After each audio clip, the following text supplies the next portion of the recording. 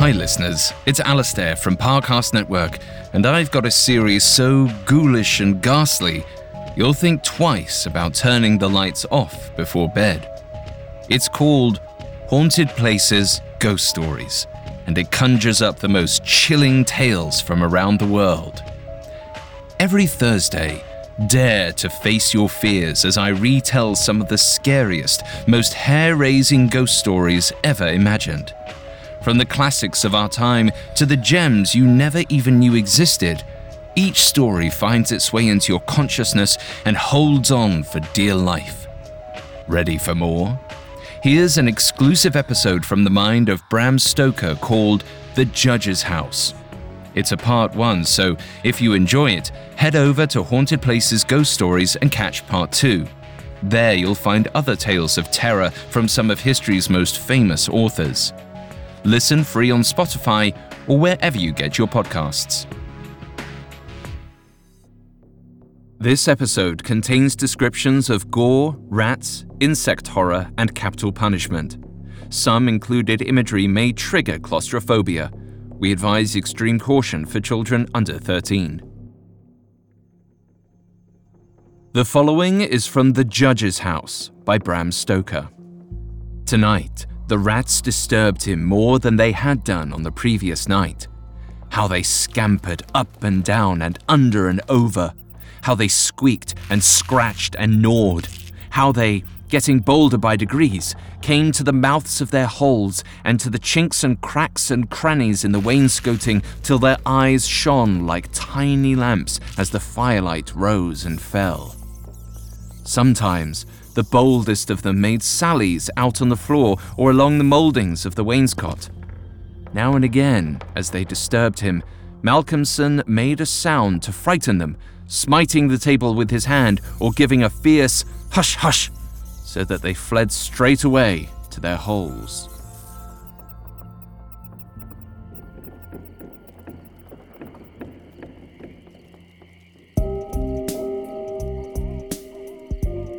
Hi everyone, I'm Alistair Murden, and this is Haunted Places Ghost Stories, a Spotify original from Parcast. Ghost stories have arisen from every century and every corner of the world, from the streets of Victorian Whitechapel to the temples of Japan. Whether seated around the campfire or curled up with a pair of headphones, we return to them time and again to feel our skin crawl and our hearts race. Episodes of Ghost Stories are inspired by classic short stories from some of history's greatest authors. The following version is our own unique take. It may feel familiar in some ways and different in others. We hope you enjoy it. You can find episodes of Ghost Stories and all other originals from Parcast for free on Spotify or wherever you listen to podcasts. Today's story is The Judge's House, and it comes from one of the biggest names in 19th and 20th century horror, Bram Stoker. The Irish author cut his teeth on short stories, many of which demonstrate his groundbreaking use of psychological horror and gore. I will be narrating this story as Malcolm Malcolmson, a student at Cambridge who is preparing for the mathematical tripos, one of the oldest, most difficult exams at the university.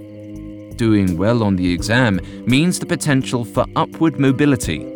So Malcolm travels to the countryside seeking solitude for his studies. When he finds the perfect place to stay, he dismisses the townfolk's warnings about the old house as merely superstition. But Malcolm's devotion to logic may prove to be his downfall.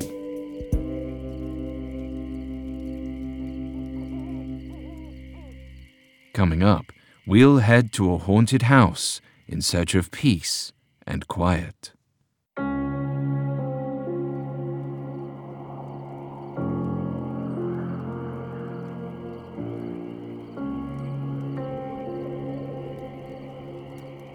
For as long as I can remember, I have gazed at the stars.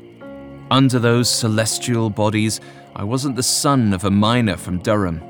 In tracing their patterns, I map worlds that even kings and gentry cannot master. There are no accents or purses in the heavens, no inevitable descent into the cold tunnels that my brothers must enter. The sky offers only numbers and light. It is my solace and my escape, and I endeavour to study it until the day I die. I could not do that, however, without the Tripos exam, and I could not place well in the Tripos without a coach, and I could not afford a coach, so I was forced to become my own. For that, I needed absolute focus. I needed a place where I could sit and think for hours with nothing to distract me, preferably a cheap place.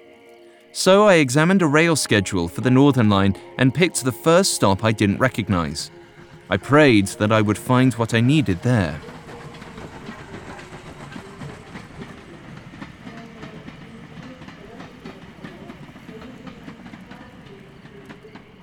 I was relieved when I disembarked at the sleepy town of Benchurch, as the platform and main street were nearly empty. There was only one inn called The Good Traveller, which seemed a thoroughly optimistic name considering the slow way the few neighbours moved about the village. I doubted they had travelled more than 2 stops on the train in all their lives. Still, it was the perfect place for the time being. I spoke with the innkeeper, Mrs. Whittam, and arranged to stay for a night until I could find something even more secluded to rent for a longer term. It didn't take long until I did. The next morning, I was on a leisurely walk through the sheep fields outside of town when I came upon an immense house of the Jacobean style. The heaviness of the gables and trim gave it an air of a fortress rather than a home. The facade was dominated by a set of large windows on the second floor. The round shape of them suggested 2 eyes, weighed down with age, staring out at the world in judgment. But strange architecture aside, the home was completely devoid of life, and thus promising. I strode up the front steps and peered through one of the windows. I spied a lushly decorated study with large oil paintings on the walls. The furniture was upholstered in blood reds and inky blacks, and a long green velvet rope hung down near the fireplace. It reminded me of my tutor's office at Cambridge, and I was sure the familiarity would provide comfort. I could work for hours in this space, I knew it. I turned to descend the steps and was startled by a pale figure standing on the other side of the stone wall by the road. His round glasses glinted in the sun, obscuring his eyes. I had no idea what to do, so I simply waved. He did not move. Then I heard a strange sound from within the house, like a human sigh. I whipped around to look, but the house was still. And when I turned back, the bespectacled man was gone. I told myself it was just a nosy neighbour and a lively gust of wind. What was important is that I had a study space to secure.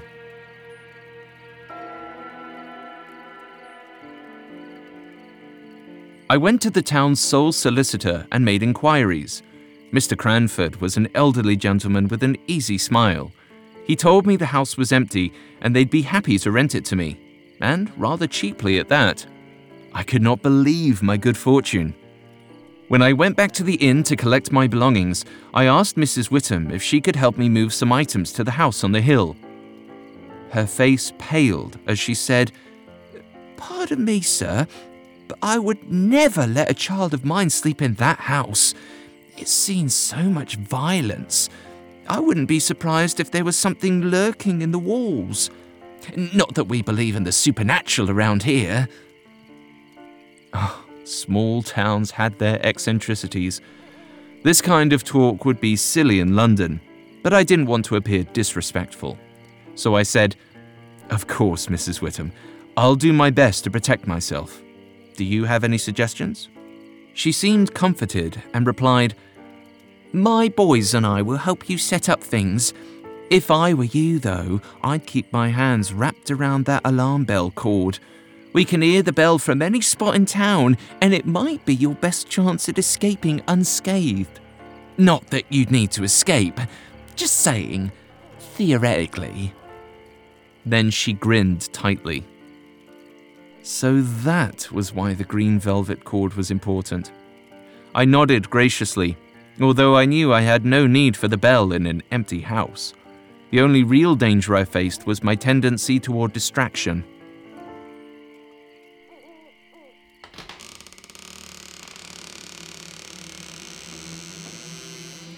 That afternoon, I entered the old house with Mrs. Whittam and her sons bearing various accoutrements of domesticity. The air was damp, but inside, the place looked to be in pristine condition. I wished to stay in the old study I had seen through the window the day before, so we lit the lamps and Mrs. Whittam's boys pulled a bed into the room.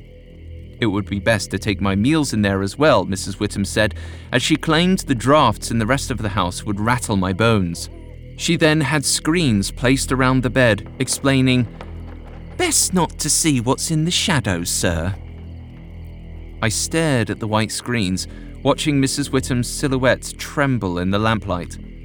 I knew her mind was conjuring corpses that would rip through the thin fabric and pull the life from me. But frankly, her superstitious nature was making me less worried about my own well-being and more concerned about her psyche. I hated to see her suffer, so as the Whittams left, I quietly asked her older son to keep an eye on her. Then, as soon as they walked out the door, I removed the screen on the bed's window side. I needed the night stars to remind me of my cause.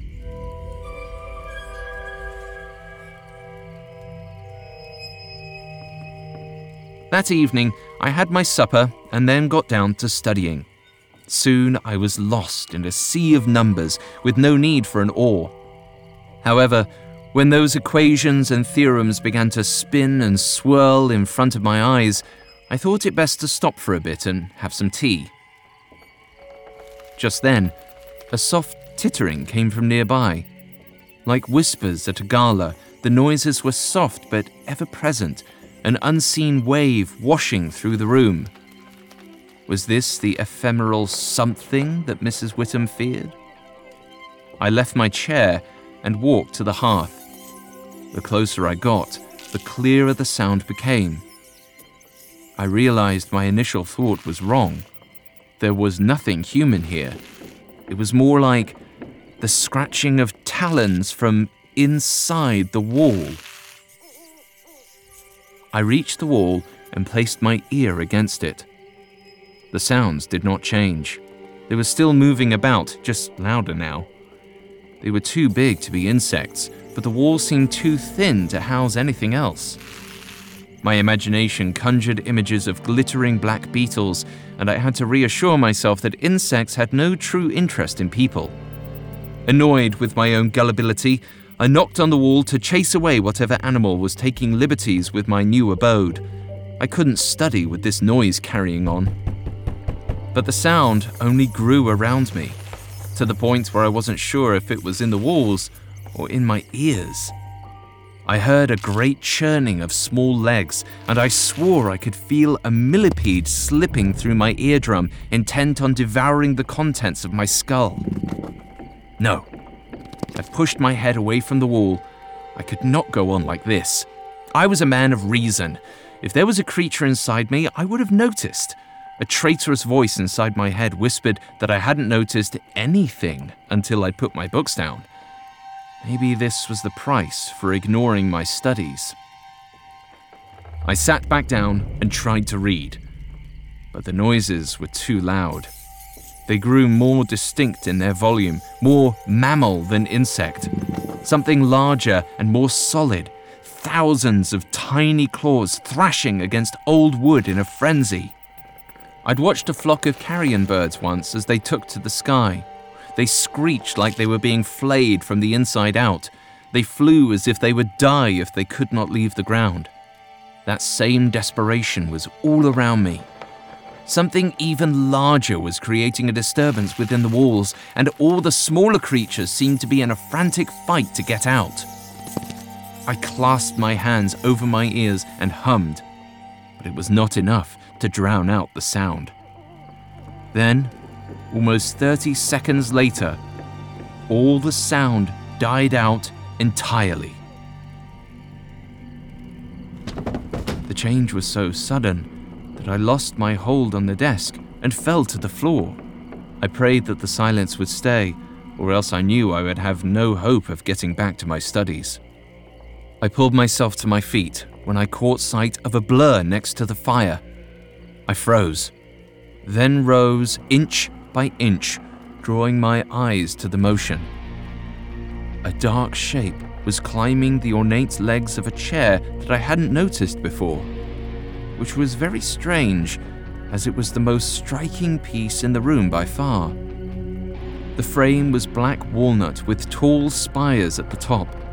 It evoked something sinister somehow, like some throne of hell.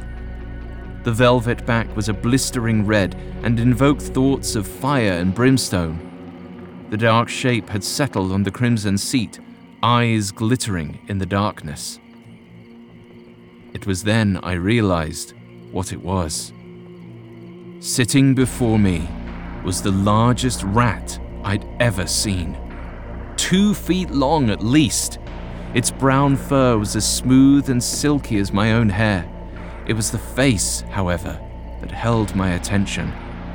The pinched nose led to angular cheeks and large round eyes that were a deep, cold blue. There was something eerily human about it. It opened its mouth to reveal razor-sharp teeth, and I began to slowly back away. I could understand why the creatures in the wall were so unhappy. This was more of a small dog than a rodent, and it was waiting for the opportunity to attack. I took one more step backward, and the rat launched itself at me.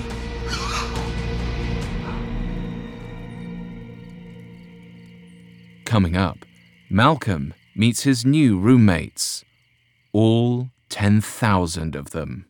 Now, back to the story. When you rent an old country house to study for the most important exam in your burgeoning astronomy career, well, it's best to make sure the walls aren't teeming with monstrous vermin. I learned this lesson firsthand when I was ripped from my work by the sudden arrival of a 2-foot-long rat, which shot at me like a hairy comet. I fell back, but as it moved forward, the mathematician in me gleaned that the parabola of the animal's flight was not meant to intersect with me. It flew through the air and landed on the long green cord that hung from the ceiling, the alarm bell. The rat did not weigh enough to pull it down. It only skittered up the cord and went somewhere the light couldn't reach. I tried to keep Mrs. Whittam's words out of my mind. The innkeeper saw ghosts under every seat cushion, but there were no ghosts here. Only one rather large rodent and a cluster of poor creatures in the wall who were unable to escape it. Still, as I retired, I couldn't pull my gaze from the screens Mrs. Whittam's sons had erected around my bed. Though I had removed the screen nearest to the windows themselves were rather small for a house so big. It was hard to catch a view of my stars. So I dragged the bed closer and slid under the blankets again. But as I turned toward the window, I caught movement on the screens behind me. There were shadows moving on the other side. Slowly, the shadows began to grow. One small shape landed atop another until the shape climbed up the screen, beginning to take on a recognizable form. I shut my eyes and tried to ignore the quiet squeaking, the pad of tiny feet. I told myself it was only my imagination. I was filling in the gaps. My mind's need to quantify the world was building something that looked familiar to me, though it was nothing at all. I tried to reassure myself, but I was still cursed with a scientist's need to see. I had to open my eyes. There was a person on the other side of my screen. I could only make out the shape, but there was a head with broad shoulders beneath it. But the body was too thin, more a sliver than anything else. But that was the nature of shadows. They distorted proportions. I did not want to confront the shape, lest my worst fears be confirmed. If this were a burglar or some other ruffian who had long made use of the house, the best course of action was to stay where I was. Let them rifle through my things or take whatever they want. As long as my body was intact, I would be all right. I watched the shape for a long time, both of us as still as the dead in their graves. Then, as the bell in the church tower struck 4, the shadow quivered slightly, becoming so thin and angular that it almost ceased to be a man at all. The glow of the moon and the stars did distort shadows. I knew this intimately, as I had calculated hundreds, if not thousands, of problems to this effect as I studied my astronomy. But shadows did not distort like this. This broke the rules of light itself. I considered investigating. I needed to understand what strange world I had entered, where the principles of science that had driven my whole life no longer applied. But I felt such a grip of cold fear upon me that I could not move. Much time passed that way, and then, though I struggled, sleep took me before I could escape my corporeal prison. When I awoke the next morning, the shape was gone.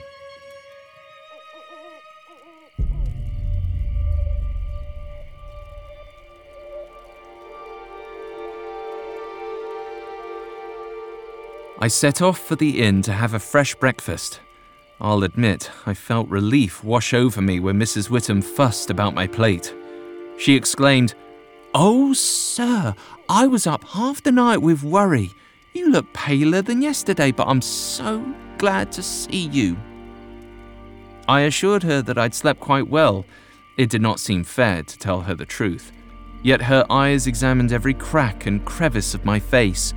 I decided it might be best to put her lingering fears to rest, so I insisted, "I'm happy to report I didn't see any ghouls or goblins skulking about the place.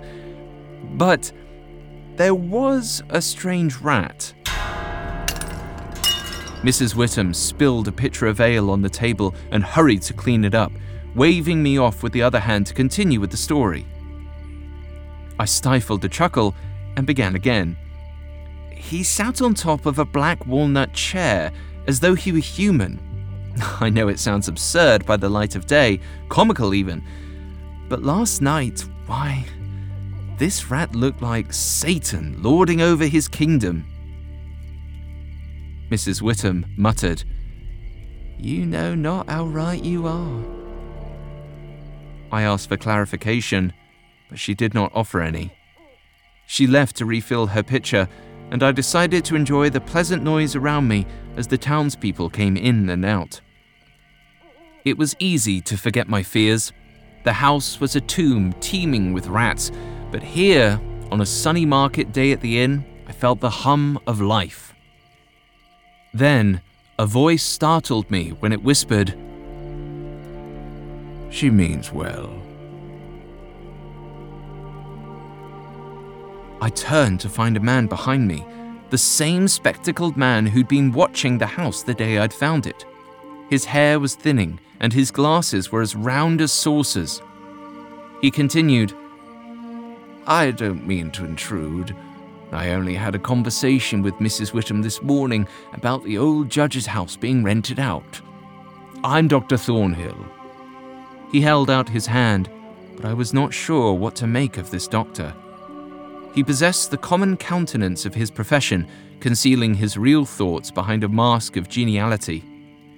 Finally, I shook his proffered hand and told him of the rat's odd behavior and the path it scampered up the famous alarm bell. The smile on his face twisted as he murmured, "There's an interesting story behind that alarm bell, if you care to hear it." I could not tell if he was merely teasing me or trying to warn me of something, but I nodded, asking for him to explain. Thornhill began his tale. The old judge was a cruel, stone-faced man. He had a harsh view of the law and loved the spectacle of a hanging. He hanged anyone that he could.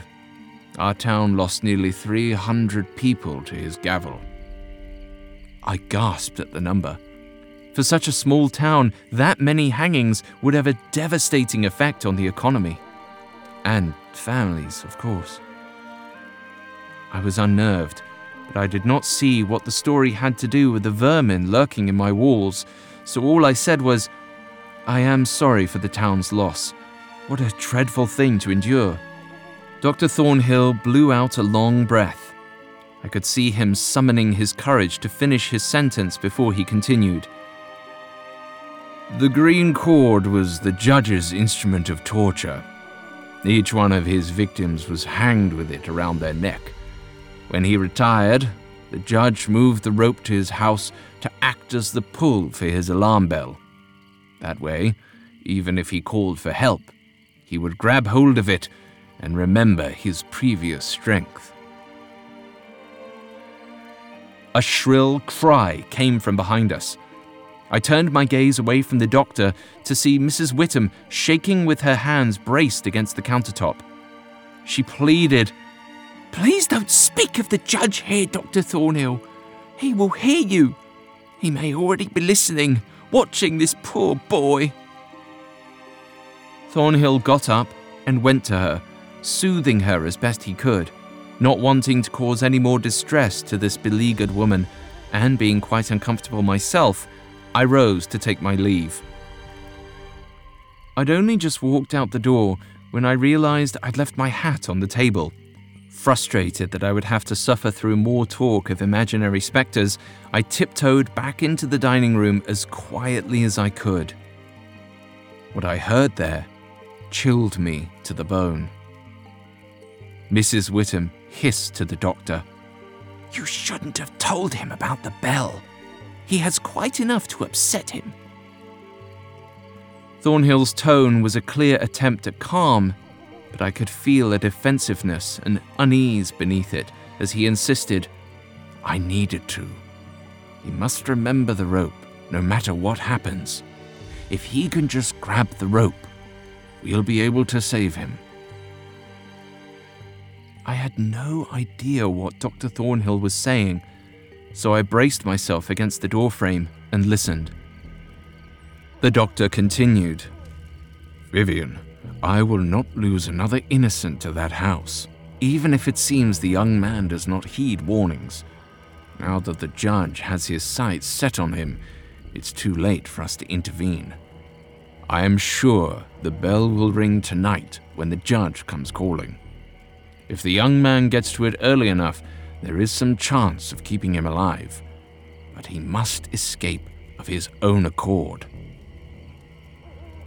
I slipped in and grabbed my hat, pretending to not have heard their warnings and mulling this new information. A man had died in the house, supposedly because he could not reach the cord.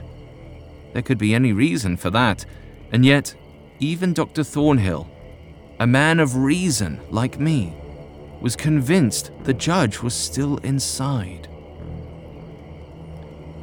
As I walked back, I thought of the dark shape that had formed behind my screen the night before. The man that lay in wait, only to become a most improbable shadow. I knew that no matter what happened, I would have trouble sleeping that night. But sleep is for the uncurious. I would get to the bottom of this.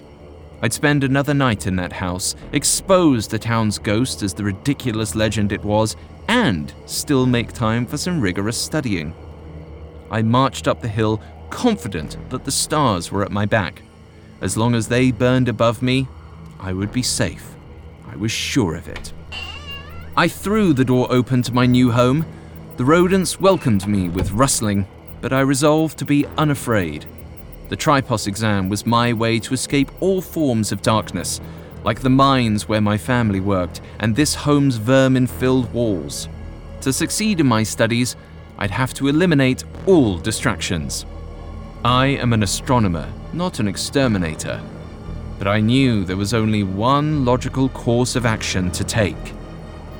it was time to hunt a giant rat.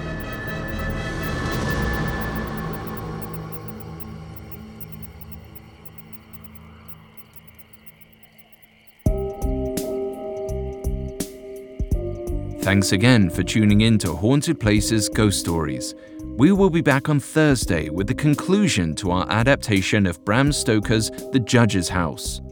You can find more episodes of Ghost Stories and all other Spotify originals from Parcast free on Spotify. See you on the other side.